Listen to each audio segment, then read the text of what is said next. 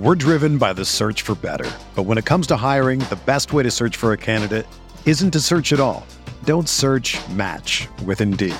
Indeed is your matching and hiring platform with over 350 million global monthly visitors, according to Indeed data, and a matching engine that helps you find quality candidates fast. Ditch the busy work. Use Indeed for scheduling, screening, and messaging so you can connect with candidates faster. Leveraging over 140 million qualifications and preferences every day, Indeed's matching engine is constantly learning from your preferences, so the more you use Indeed, the better it gets. Join more than 3.5 million businesses worldwide that use Indeed to hire great talent fast. And listeners of this show will get a $75 sponsored job credit to get your jobs more visibility at Indeed.com/Blue Wire. Just go to Indeed.com/Blue Wire right now and support our show by saying that you heard about Indeed on this podcast. That's Indeed.com/Blue Wire. Terms and conditions apply. Need to hire? You need Indeed.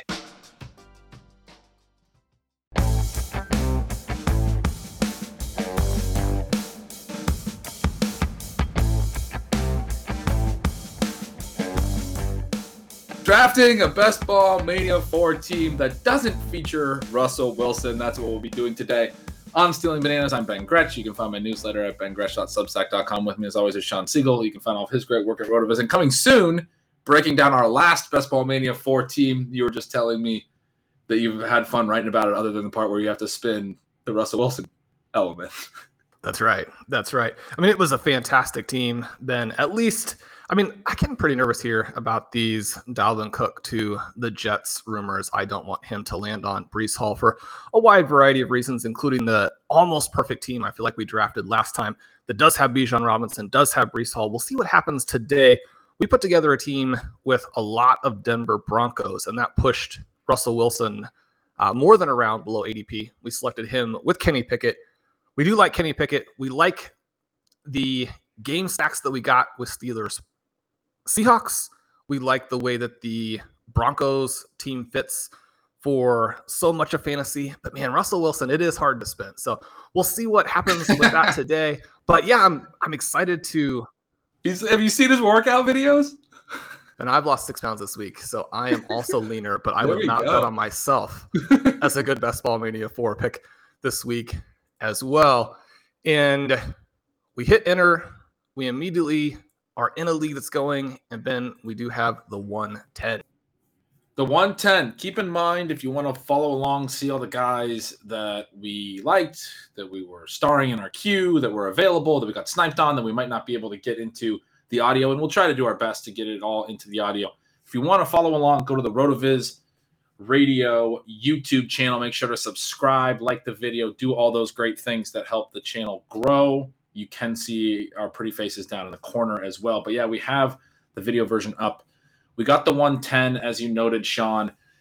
Not really a fun place to draft, but I haven't drafted. I think my preference at 110 is probably CeeDee Lamb, and I haven't gotten enough chances to get him because I haven't been like right at 110. And you can sometimes like 108, 109, get like Bijan, do some other interesting things. And then I've gotten some like 112s where Lamb doesn't make it there. And so I just haven't been like in the right spot to take Lamb. I think he would be my immediate, like, exciting. That's who I'm thinking about us potentially getting. What are you thinking about 110? Do you like the Bijan? Are you interested in Austin Eckler this year? He's always, an interesting one, at least with the high value touches and everything. That offense could run a million plays. It's something I noticed in the projection. I mean, they've run a million on their own. Kellen Moore's offenses have run a million on their own. That looks like a team that could just have so much play volume. So I think Eckler's an interesting option as well. Yeah, I think it's pretty crazy that he is going in the second half of the first round. Not surprisingly, this draft does start with Justin Jefferson, Jamar Chase, Cooper Kupp, and then we get that Travis Kelce selection. Ben, I was joking with Pete on the Best Ball Banana Stand this week that I didn't let us draft Kelce when we were drafting together. Pete, when he had control of the clicker, he did click Kelce, so we put together kind of a fun team there. But he goes McCaffrey, Hill, Brown, Diggs, Eckler goes one spot ahead of us. I think that would have been nice. We took Robinson last time. We can probably pass on him today. I like what you were saying about CeeDee Lamb. Garrett Wilson also climbing up into the 12th pick. He's also pretty interesting. Probably doesn't come back to us, but you're thinking Lamb here. I really like taking Garrett Wilson as well. There's maybe a slight chance that he gets back to us and we get this perfect build. So, yeah, I'm thinking Lamb. You got to click on him, though. Oh, we got Bijan. And look, we're just getting started. We timed out. I think Sean was thinking that Pete was drafting for him, like the Best Ball Banana Stand shows. Are you locked out or? Yeah, I don't have control of it. Oh, I know what's going on. All right, so we're back on the clock, Sean. We got Bijan in the first. Amon-Ra St. Brown is a top receiver available by ADP. I'm really happy to get him. I had some really positive notes about him when I went through my projections process. But yeah, we had a little bit of a technical difficulty there. We auto-picked Bijan Robinson. Lamb goes right behind him. Garrett Wilson goes 112. Nick Chubb at 201 helped push Amon-Ra down. We like to see that. Devontae Adams goes 202. So we start Bijan Robinson again, but this time with Amon-Ra St. Brown. I think we can build a different type of Bijan Robinson team. It'll be a lot of fun.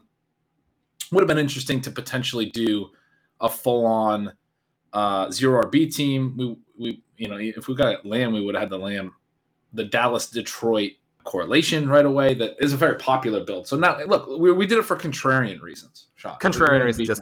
I can't even really. I mean, if I explained exactly what the technical difficulty is, I don't think listeners would even believe it. So I'm going to let that stay behind the curtain. I kind of want to hear it. Well, you didn't have control. Your mouse was on a different screen. Well, then you can't click on the players in the shared screen. You do have to do it in the. You were clicking on the StreamYard screen. All right, I've done that before. I've tried to click on the shared screen. Okay, so. Yes. That's tricky. You got two screens open. You got a StreamYard screen, which is the program we use to record our podcasts. And I have, for the YouTube listeners, the draft board up. It looks just like your normal tab, but you got to click over to the other tab where you're actually on Underdog as opposed to. I mean, they want you to use their site as opposed to just some random screen you're on there. Yeah, so we do take Bijan. I do have him. The panic in your face, I mean, was worth it. Was worth the odds. Then it was going to be interesting if we did like a full draft of auto pick where we're explaining how the auto pick is the best pick every time through. No, I do love Bijan there. Obviously, I have him ranked fairly high, which is why we did end up with that as the auto pick. I apologize to you. That would have been perfect to have a CeeDee Lamb team. That is what I want to do. But I mean, he's got a great chance to do what Elliott and Saquon did when they came into the league. And again, the contrarian nature of it in terms of can you build a good Robinson team? I feel like a lot of the Robinson drafters maybe are not. Maybe that's wishful thinking. But I love the start where we have the foundation back and then we have Amon-Ra St. Brown. Fill us in on why this is going to be such a smash in 2020. I was loving you given the bull case. But yeah, no, I think this is an obvious start that like we may have landed on anyway. We were sitting there talking about Bijan. I was talking about not getting a lot of Lamb because I've been taking Bijan ahead of him at 107, 108. You sometimes see Bijan go as high as 105, 106. Getting him at 110 is about as late as you're going to get him. Amon-Ra St. Brown doesn't really make it past 202 a ton. I do actually think this is a relatively unique. I don't think it's super unique or anything. There's going to be plenty of Bijan Amon-Ra teams, but not a lot. And there are going to be a lot Lamb Amon-Ra teams. So there's a little bit of a uniqueness factor there. And we are back on the clock here in the third. We're in that spot in the late third where it's a trickier receiver spot. Calvin Ridley just went off a couple picks before us. Not really a guy we're super in on. Breece Hall and that whole running back group has gone off. You have Jahmyr Gibbs and Deebo Samuel as the top on our board in the queue here. They are the top for me as well. Looks like we're thinking Deebo. You got Deebo at the top of the queue. Yeah, this is exactly on ADP for him. And the 3 49ers options are getting a little bit trickier to get onto your roster. I think if we're looking at the potential to do something with a 49ers Commanders type of build, then you want to go ahead and lock the guy in where you don't have to reach and it doesn't really cost you anything else because there's no clear-cut pick there. The other thing with Gibbs starting to actually fall a little bit, we can possibly get both guys. It would be both guys right on ADP if we go Samuel and then we go Gibbs. Do you want to do Amon-Ra and Gibbs on the same team? Do you have concerns about that? I do think, certainly from a team, there's certain team stacking situations that are maybe not ideal. This could be one I think you could argue both short area, high target ceilings, that there might be some overlap. But I do think you're talking about like systematic, like team play volume, pass attempt reasons that both of them could hit in a correlated fashion. I'm definitely in on playing them both. I don't usually go out of my way to get Gibbs if I have Amon-Ra. I see him as pretty easily the best value here. Is there someone else that you'd like to consider instead? Nope, let's do it. I do really like him in this range as well from a value perspective. And if there's not a receiver there that I really like, and obviously we like Judy, but Judy was the one that exposure is getting.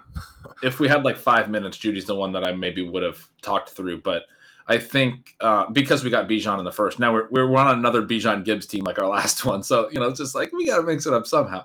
But no, this is a fun team. I already like where we're headed at quarterback in terms of stacks. I mean, I think Goff is a really natural fit for this roster. You mentioned getting into the San Francisco-Washington game. The market hasn't quite caught up on the fact that Purdy feels like a pretty safe bet to start week one. And with those weapons, it's certainly better for the weapons that he would be in at quarterback in terms of pass volume and the way that the whole offense would shape and statistically. So I like when we're making that Debo pick, I like the idea that we're sort of setting ourselves up for a build that could include Purdy late, or it can include Sam Howell late as well if we start to hit on the Washington side of that game. It's a fun game to be in on when you're playing late round quarterback builds, which we are both a fan of right now this year, and especially right now in July and underdogs. So we have some fun options there. Goff is a little bit higher price than I like, but he's still somebody we can consider in a decent range. Ayuk goes off here, Sean, at the 501. He would have been somebody that wasn't likely to make it back to the 5-6 turn, but if he did, would have been an interesting way to continue to make a San Francisco bet. We see Godwin go. Deontay Johnson has gone at 48. I have not seen him go that high at 412. Have you seen Deontay go? I'm not sure if I've seen him go quite at that range, but he is just skyrocketing right now. And the piece that I was looking at with the draft I did with Pete, we were on Pickens, and one of the things I was just contrasting there was just how different their profiles are, how interesting they are. Pickens was the more expensive guy at the beginning, but they have now flip-flopped and are actually pretty spread apart at this point. And I think that the influence of projections probably has a lot to do with that. Yep.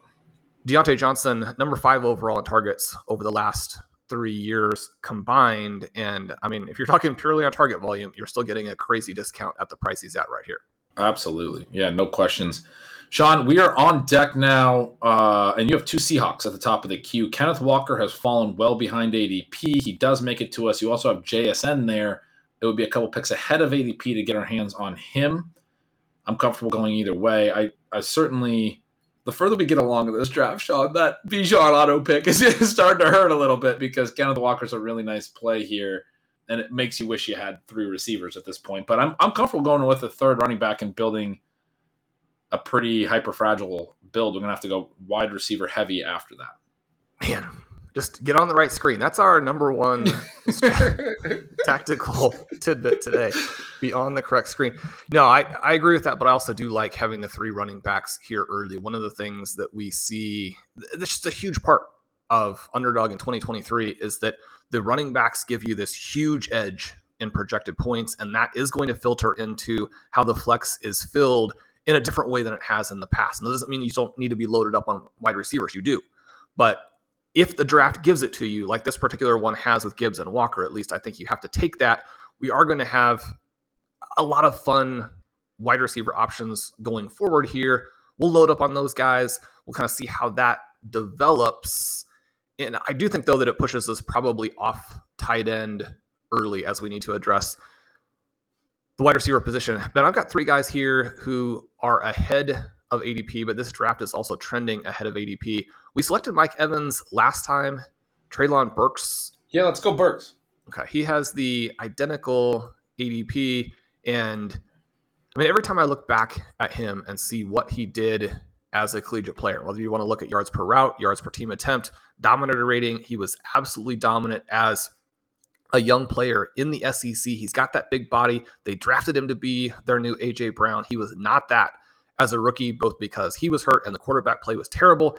And yet when you hear what's coming out of Titans camp right now, and you think about the fact that they don't really have other weapons, and also it doesn't look like Levis is impressing anybody early. If you take Burks, you actually don't want Levis to impress because you probably need most of the season from Ryan Tannehill. Right.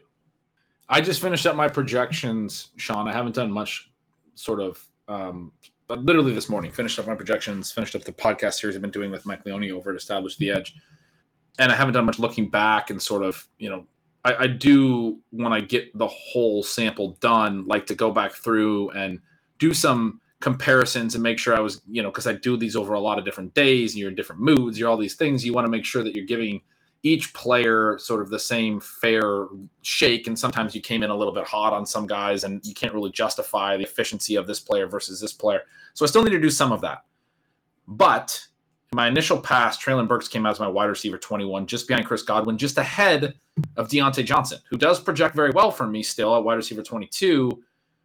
These guys are ahead of Amari Cooper for me, Christian Kirk, guys that are going much higher, Christian Watson, guys that are going significantly higher than either of them. But my Treylon Burks projection, my initial one, I mean, it came in pretty aggressive, and I think it's justifiable for the reasons you said. I mean, I'm looking at those same things when I do the projection. There's not a lot of target competition. I think there's plenty of room for him, even in a lower volume offense, to take this step forward and really be the sort of alpha elite number one that this offense has had. I mean, the A.J. Brown comparison is the most obvious one. They traded for the pick to draft Treylon Burks. They traded A.J. Brown, and they were, from basically a profile perspective, anything else, that's sort of Treylon Burks' upside and the hope. But also, you look at the way that A.J. Brown was using this offense, the way that they do a lot of running to build into play action, kind of an old school way of, run to establish the pass.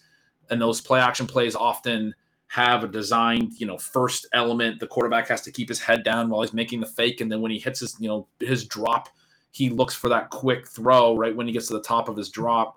It can consolidate target share is what I'm getting at, to like a specific number one player. Burks looks like the obvious guy that would be in this passing game. So I haven't projected for a 25% target share. I think it's viable for him. I think it's viable for him to go ahead of that. That's, like I said, something I'll want to circle back on, make sure I'm not giving him too much credit right away. But if he's anywhere near that projection, then he's an easy pick where we took him. He is. And we did slow down a little bit at receiver, but we still are ahead of the game. The last couple of picks as we head into our 7th round pick, the 7-10, Gabe Davis, George Pickens, Dallas Goedert, who would have been interesting, Trevor Lawrence, and Ben. Again, it just keeps coming back to Hannes. The pick here would seem to be pretty clearly DeAndre Swift. I think that you can play for running backs early, but I'm also up for taking a receiver. But man, the value is terrible. It is, but I do like Cooks. You have Brandon Cooks as our top receiver. I like that he correlates with our 2 Detroit plays. I don't take a lot of Brandon Cooks, but he is going to run a lot of routes for the Cowboys. He does have that bring back element to him. So we do snatch him. If Swift swings all the way back around to us, I think that's a good tie break. We're like, okay, at that point, we're going to have to give in. But yeah, Cooks gives us a 4th receiver, another correlated one. We do take him there. I like the fit with like a Treylon Burks as well, or Deebo Samuel. We can talk about that more later. Elijah Moore goes right before us. He's another really interesting one. John, Swift made it back to us. He did. And I was going to say Elijah Moore, that's more or less right on ADP. And anybody who's missed it, I have a full long article dedicated almost exclusively to him. I like that pick. That would have been an interesting selection. I mean, this turned into a pretty interesting team, though, here with Swift. Yeah, I've gotten more into Swift. My early drafts, I drafted more Penny. But in doing the Philadelphia projection and writing about them, I mean, I don't want to be out on Swift just because he's a little bit more expensive. They're both good bets. And in this case, we're getting Swift sort of behind the wide receiver window. We took sort of transition players there, Brandon Cooks, and then Elijah Moore goes right in front of us. Zay Flowers goes 1 pick behind us. I consider this sort of the range where you're going in or out of, you're passing through the wide receiver window, if you will. I'm willing to take shots on these types of receivers when we have already taken 3 running backs or 3 detours away from receiver like we did in this draft. But even though we took Brandon Cooks there to get our fourth receiver and really make sure we weren't completely boxed out of receiver upside before this, these upside profiles sort of slam shut here, Swift still falls behind it, falls 9 picks behind ADP. And again, like this Eagles situation, the reason I want to be on Penny, the reason I want to be on all of them, Jalen Hurts, we've talked about this before, led the NFL in design runs last year, a very dynamic runner, but also one that they scheme to use. The ways that he runs are going to impact the running back efficiency, I think even more than most mobile quarterbacks, because defenses really have to respect the Jalen Hurts keeper. It has led to really high rushing efficiency for Eagles backs in the past. I mean, Swift's upside in the past has been in the passing game. He's had a lot of receptions in the past. They have not thrown to the running backs a lot in this offense. Sean, 0 passing TDs to the running backs last year. They run so much that Jalen Hurts himself had more rush attempts inside the 10 than he had pass attempts last year. They're a run-in close type of team, but DeAndre Swift has shown efficiency, big playability as a runner. It's not out of the realm of possibility that the reasons that I've argued for Rashad Penny as being a really good fit in this scheme as an efficient runner who's coming into a great offensive line and a mobile quarterback, efficient running situation, it obviously can very well fit Swift. And if Swift just happens to be the one who wins out, this is just me talking through my own initial response that was, hey, I want to be on the cheaper option, Rashad Penny. And there's been some concern with Penny, maybe from a health perspective, not being on as good a footing. I mean, Swift is the more likely one. He's just in a tougher spot often where you're trying to get that last wide receiver before the window closes. But man, if he's the one who wins out, this great situation could still work really well for him, and he could have a career high rushing, which is the sort of the thing that I came around to in my projection. Is that what you see as the upside for him? How do you feel about his receiving in Philly? I think that they will adjust to take advantage of some of his strengths, and not necessarily in a huge way, not in a way that he's going to win because of that, but I don't think that he's going to get buried there. And then the more I think about this, Ben, the more I think that there's an outside chance that he'll be a first-round pick next year. I think he can be that dynamic in this Eagles offense. They're going to score so many points. He is one of the 5 most electric backs in football. He was able to do it last year despite an ankle injury and a shoulder injury where he had to shy away from pretty much all contact, after the first month of the season. The upside is just absolutely crazy. And, barring an injury, which I do think is slightly more likely with him than your normal back, he's got a couple of things that seem a little bit chronic. But, the floor is also above where we're drafting him here. And so, once you adjust for the injury risk, then maybe it all makes sense. But I just think you have to load up as much as humanly possible. We're driven by the search for better. But when it comes to hiring, the best way to search for a candidate isn't to search at all. Don't search, match with Indeed. Indeed is your matching and hiring platform with over 350 million global monthly visitors, according to Indeed data, and a matching engine that helps you find quality candidates fast. Ditch the busy work. Use Indeed for scheduling, screening, and messaging so you can connect with candidates faster. Leveraging over 140 million qualifications and preferences every day, Indeed's matching engine is constantly learning from your preferences, so the more you use Indeed, the better it gets. Join more than 3.5 million businesses worldwide that use Indeed to hire great talent fast. And listeners of this show will get a $75 sponsored job credit to get your jobs more visibility at Indeed.com/Blue Wire. Just go to Indeed.com/Blue Wire right now and support our show by saying that you heard about Indeed on this podcast. That's Indeed.com/Blue Wire. Terms and conditions apply. Need to hire? You need Indeed.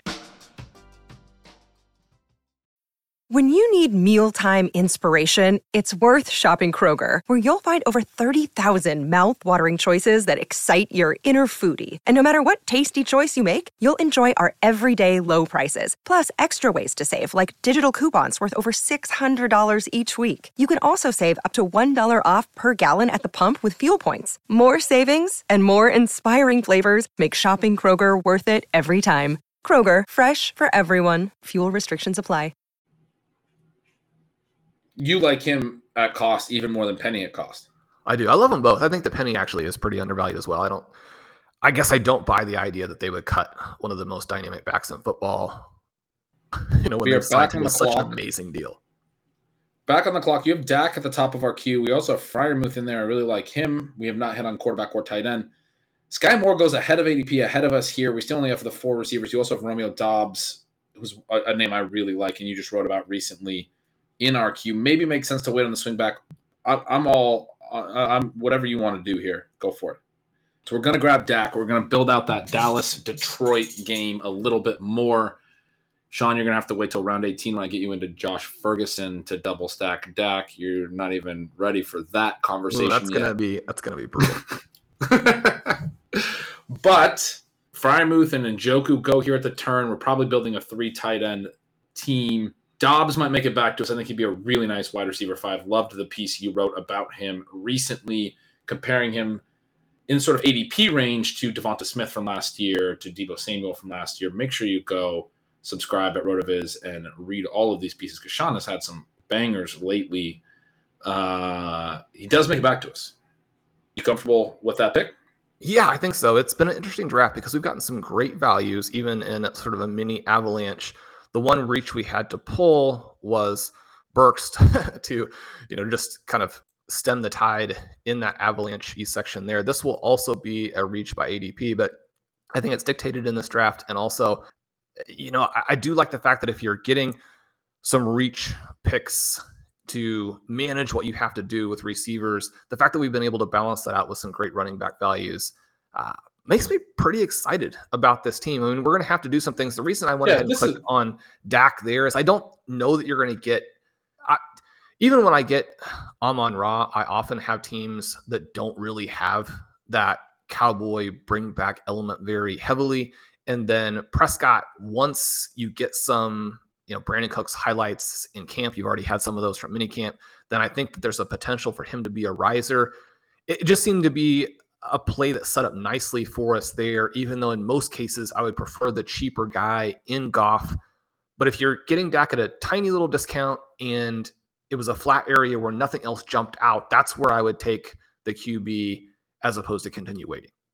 Did you give any consideration to the fact that we took Bijan Robinson in the first round instead of CeeDee Lamb?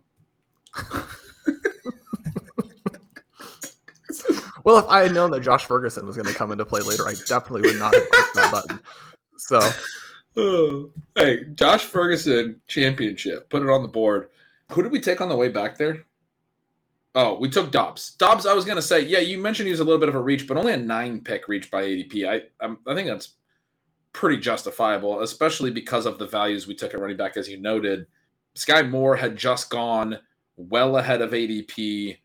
I think more than 9 picks ahead of ADP, or relatively close to the same gap that we reached in, I'm putting in air quotes on Dobbs. And look, we took him at a turn. There's no way he makes it back to us. We needed to address upside in our wide receiver room there. I know you have to consider ADP value in these underdog drafts. I will go to bat heavily, and I don't think there are a lot that would disagree that that's not getting out of line in terms of where, you have to let these drafts come to you a little bit, but that's one where you can go and get the player to a certain degree. Sean, we're almost back up. Speaking of values, Zay Jones, whose ADP is high. Okay, he goes. Thank God. We don't want to have that conversation. Anyway, oh my God, Odell Beckham is still available as well. He's even higher ADP than Zay Jones. You're the value guy on this stream now. 17 picks after ADP. Would you take Odell Beckham? No. Okay, so we have 22 seconds. Where are we going? We could take Goff. Such a flat, ugly area. I don't know if I like having both guys from that team. I don't like the tight end values. Rondell Moore? What do you think? Beckham? Are we back to Rondell Moore? Yeah. Okay. We can take more. I take a lot of him. Who got the pick off with 1 second. We almost auto-drafted Dalton Kincaid. That would have been great radio for you guys. For me, I'm just happy we got the pick in. Rondell Moore is our wide receiver 6. Beckham goes 1 pick behind. Moore was behind ADP as well, right? What's his ADP? Right at 129. Right at ADP. Okay, yeah. 129.9 and 130 are the ADP and the pick. We have to pick again as it swings back around. And they're going to make us pick a second player in this really poor range. I don't mind the Goff thing from like an advance rate perspective where, yeah, I mean, it's not probably ideal for week 17 to have both quarterbacks going at each other, but like we've already made a pretty big bet on Detroit's offense and like we're sort of betting on them all season. And then you also have both sides of it's not ideal from a week 17 perspective, but from a full season perspective, in this case, it's more QB capital than we really want to allocate, but you do click Goff as I'm talking here. He was at a good price. It's a flat spot. We have both Amon-Ra and Gibbs. And what we did was get both QBs at ADP values. And I think that anytime that you don't get an elite QB with an elite wide receiver early to set up that kind of dominant play, which then obviously you have to build your entire draft around, not necessarily around those teams, but then making that work because the trade-offs are significant. Anytime that you don't get that, then I think you want to focus on these late QB options and at what dynamic builds you can have. Not just that you can build stacks, but you can build game stacks that include either week 17, also week 16, which can be a little bit undervalued. But if you're not going to go for those guys, and I put together a big piece, a lot of words on that, I think it's a really interesting question because late QB has not been effective in the past. We actually just published an article this morning, and Ben, you and I are actually doing this draft on Saturday morning before you go on another little vacation. So that part is exciting as well, just from a human perspective. Blair Andrews, an article on the QB window. But when you take QB window guys, I think they need to fit your roster, which these two guys do. And I think they need to be ADP values. We got both of those things. And like you said, if we're going to have Gibbs and Amon-Ra hit, I mean, you're starting to talk about a situation where Jared Goff, even without the rushing, and like last year I was fine with it because you get great prices. I mean, this is a fine price too. I mean, this isn't taking away. It's not great though. We talked about this. We didn't have anybody that we liked. I mean, we're just like, no, there's nobody there. I mean, we talked about him when we went through the QB window on a recent show as like an 11th round pick being kind of crazy without any rushing upside. We get him at 1203 here. But as you're noting, we've already made a bet on the offensive environment. That's sort of the way that I'm thinking about it. We're betting on a lot of targets to get Amon-Ra and Gibbs to be hits in the same season. And that can very much happen for the Lions. They play a lot of shootouts. They play an aggressive style. They play fast pace. We saw some of that last year. That's one of the optimistic views of their season this year. And so if we are projecting them to be top 5 in pass attempts for the season, then Jared Goff in the 12th round, I think, makes sense. So we do probably have our two QBs addressed here. One of the things that, I mean, isn't a huge consideration, but we want to, if we have a tiebreaker later on, we do have a variety of week 9 bye people. We can't take too many of those and still manage some of the positional allocations late. So that's just something to keep in mind with our tight ends. One of the things here is that Sam Laporta, probably my favorite player in all of drafts. He obviously has the week 9 bye. He goes early. Ahead of ADP, right as you're talking about him, it's like they were listening. This has felt like a live stream draft. So, are we live? No, I'm just kidding. We are not. We've already had some technical difficulties, so that might have been. We're live. People are really having a good time with it. Yeah. Ben, we're coming back around. We're on the clock. There are no good picks again. Cole Kmet falls. You have Raheem Mostert at the top of the queue. I was just looking at the Week 16 matchups. The Dolphins do play the Cowboys in Week 16, and we have the Cowboy stack. Cole Kmet? Yeah, I mean, we could take Cole Kmet. Okay, so we're going to... I don't love it, but... So, after we make our next selection, so the pick there, Cole Kmet, 148 ADP, Raheem Mostert, 171 ADP, pretty big spread. Mostert could come back around to us. There are no real wide receivers in this range to get our 7th. And I have an absurd Tyquan Thornton exposure, so he doesn't really fit this team and isn't necessary to add in here. Curtis Samuel would have been interesting. I mean, I have really high Tyquan. Oh, he goes. I was going to say I guess we have six receivers now, but I would have just said keep swinging on him. Keep swinging. Yeah. So you're the one who told me a while back, like a few years ago, it's like you don't want the one team that's actually really good to not have the player that you. I mean, you got to just take him on every team. You got to take Tyquan Thornton on every single team. That is true. This is going to be the perfect team, and it's going to be one Tyquan Thornton pick away. That's what it's destined for. So the wide receiver value here is TJ Chark. We just did a show on not buying that. I'll scroll down here so you can see more of these players. Anybody that you are wanting? No, I want to wait at tight end to get the other two. I think there's a lot of interesting options late.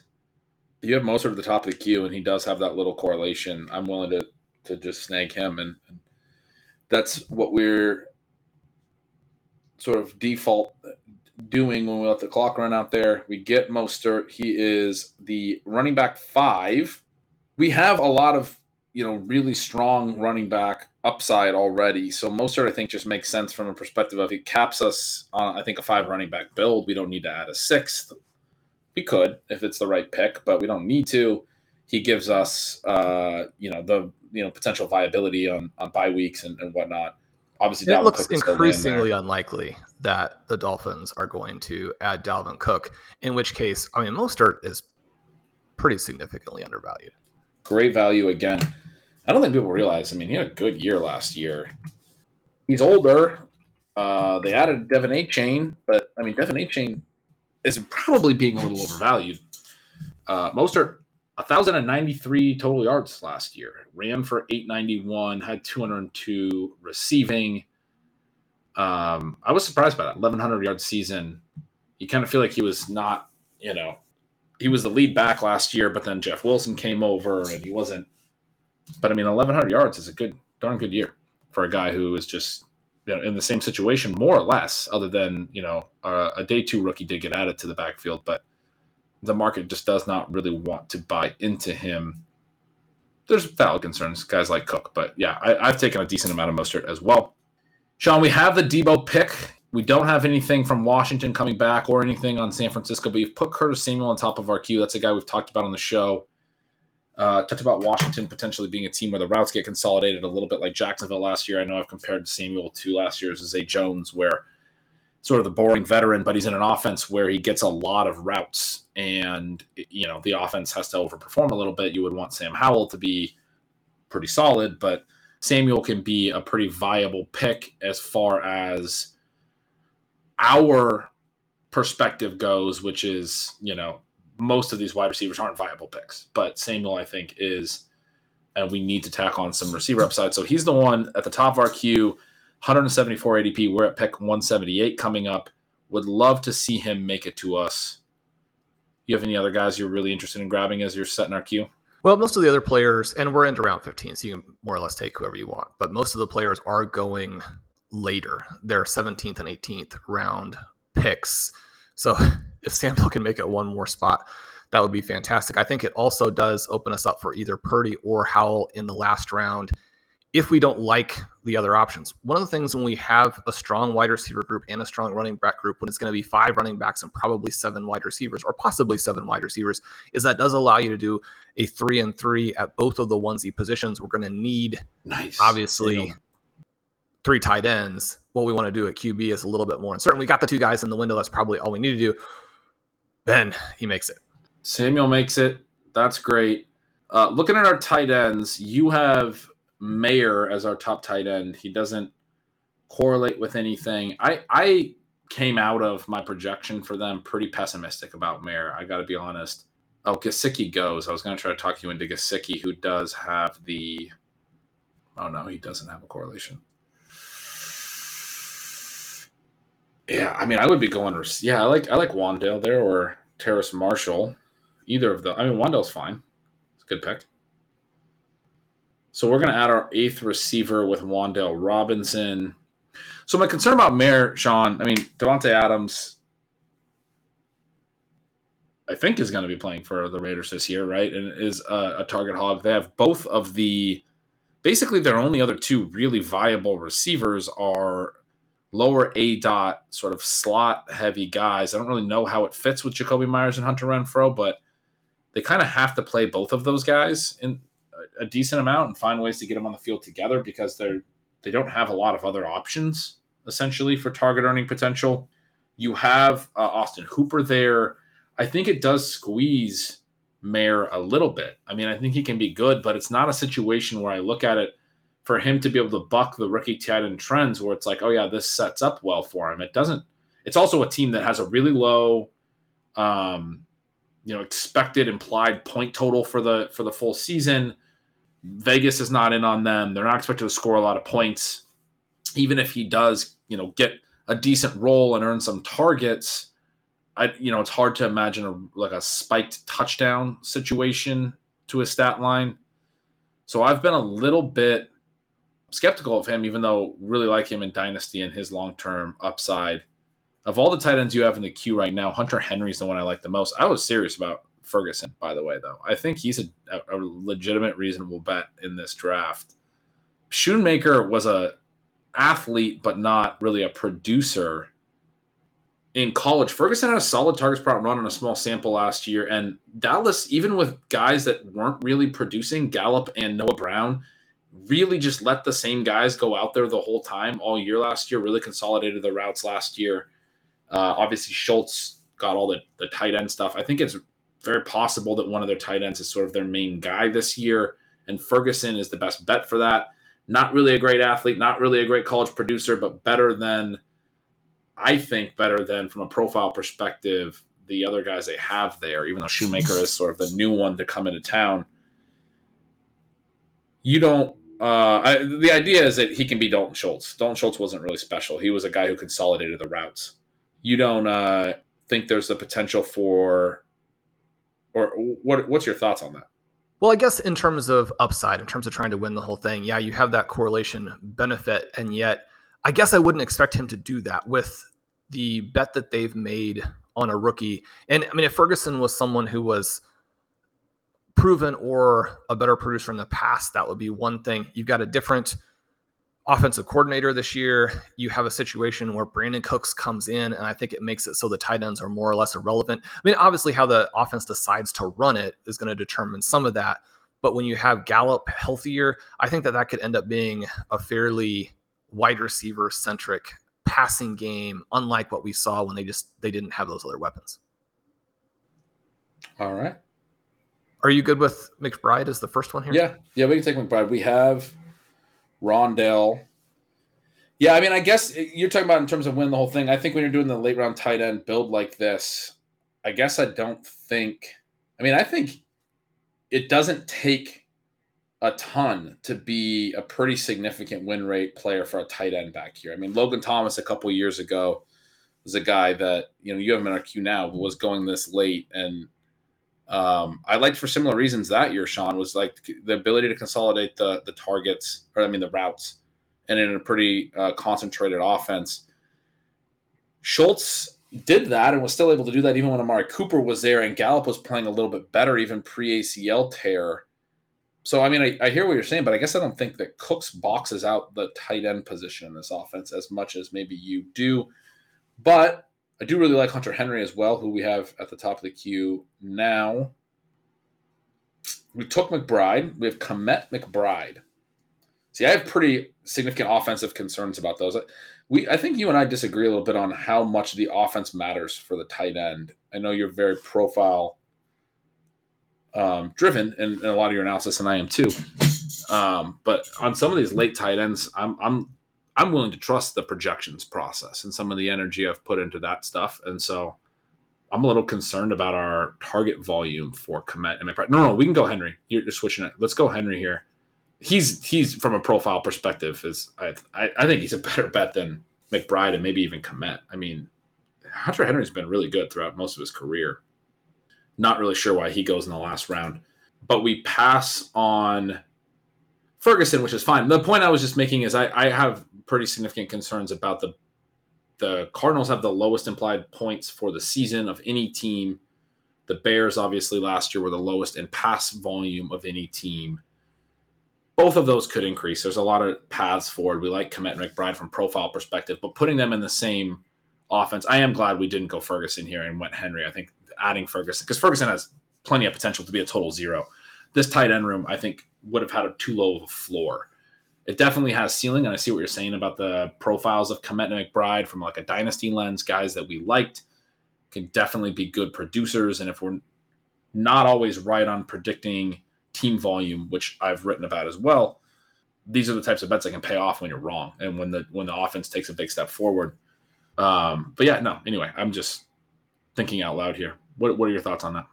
Well, my thought on Cole Kmet is that he's probably the next guy to take that leap.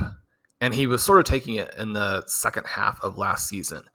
And so you're kind of balancing two key elements. One would be that, I mean, if we have the next guy who kind of makes this sort of TJ Hawkinson-ish move, that part is positive. We obviously saw what Hawkinson did last season, and now he's very expensive in fantasy. And yet, even if Kmet does make that move, he's going to, I mean, have a lot of that just eviscerated by the pass volume. Now, one of the things that's kind of interesting to me, and maybe the fly in the ointment, is just that Darnell Mooney could end up being pretty good too. The more I think about this, I mean, I think that Justin Fields, even at the aggressive prices, is a pretty interesting pick this season. But if you have the offense, and anybody who, you know, is really interested in this, make sure you check out both Ben's article on it on stealing signals and the show we did on it for stealing bananas. With some of these offenses that may be option heavy, and then you end up with a consolidated target shares for the top guys. If Kmet ends up doing that, he's maybe the other guy there with DJ Moore, and then he runs hot from a touchdown perspective, which we know tight ends can do. Certainly he has done in a stretch after, you know, a very long cold stretch. I think that's where you get the points. The part that I have been working with this draft season is kind of how to make him work on teams, because one of the things that we do want to do is, if we have a guy that we like and he's an ADP value and you don't have other players that you like in that range, you want to go ahead and take him. And yet, I guess I don't exactly know where Cole Kmet's ADP is coming from, because I'm faced with this choice almost every draft where Kmet is well below ADP. And so I'm like, I like the guy, I like the ADP value, but I have these huge concerns that you articulated.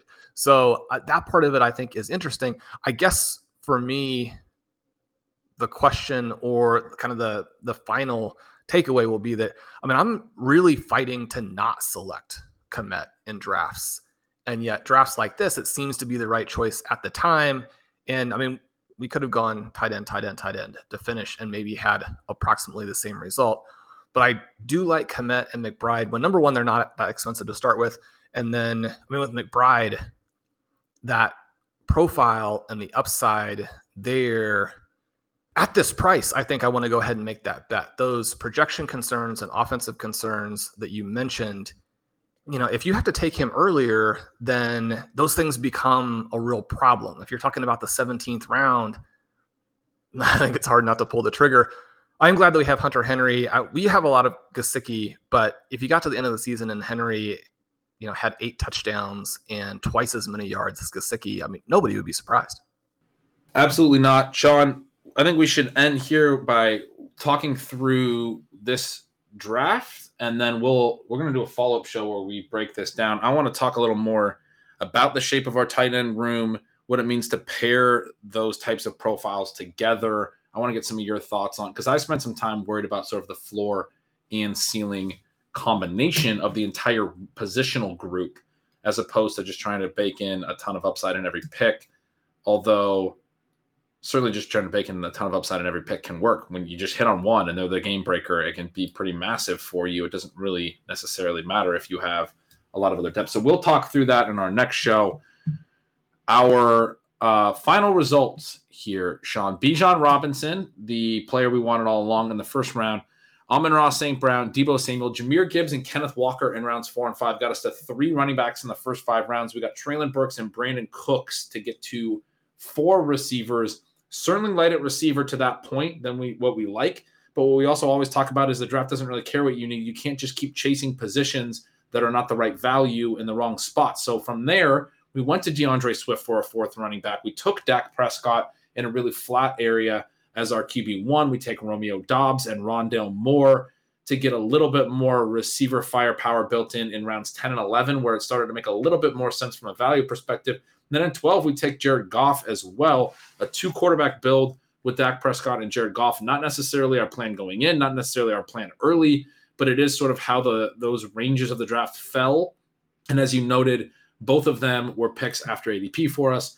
And then from that point down the home stretch, the final 6 picks included all 3 of our tight ends: Cole Kmet, Raheem Mostert, Curtis Samuel, Wan'Dale Robinson, Trey McBride, and Hunter Henry. It's a fun team. There's a lot to discuss, and we're going to get to that on our next episode of Stealing Bananas. We will.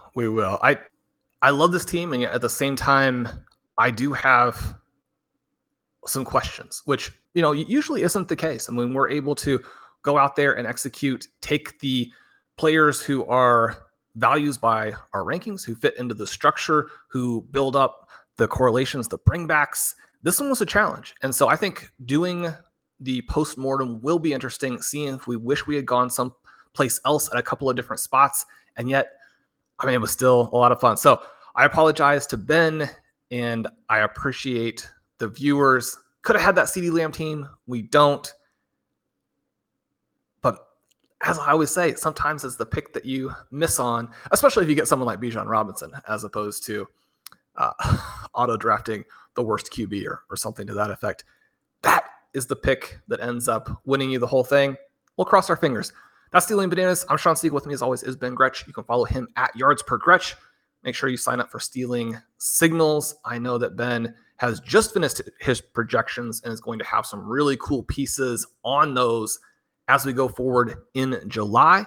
Make sure you sign up for Stealing Lines, the project with Dalton Cates. We'd love to have you guys over at RotoViz. You can use the coupon code RVRadio2023 to get a 10% discount on a 1-year subscription. I've been saying it, the price will be going up. Jump in right now if you want it as cheap as possible. This is an underdog draft. You can join us over at Underdog by using the code RotoViz. 100% match up to $100. Leave us a rating and review. Those things really help us. As I said, we love you guys. We'll talk to you soon.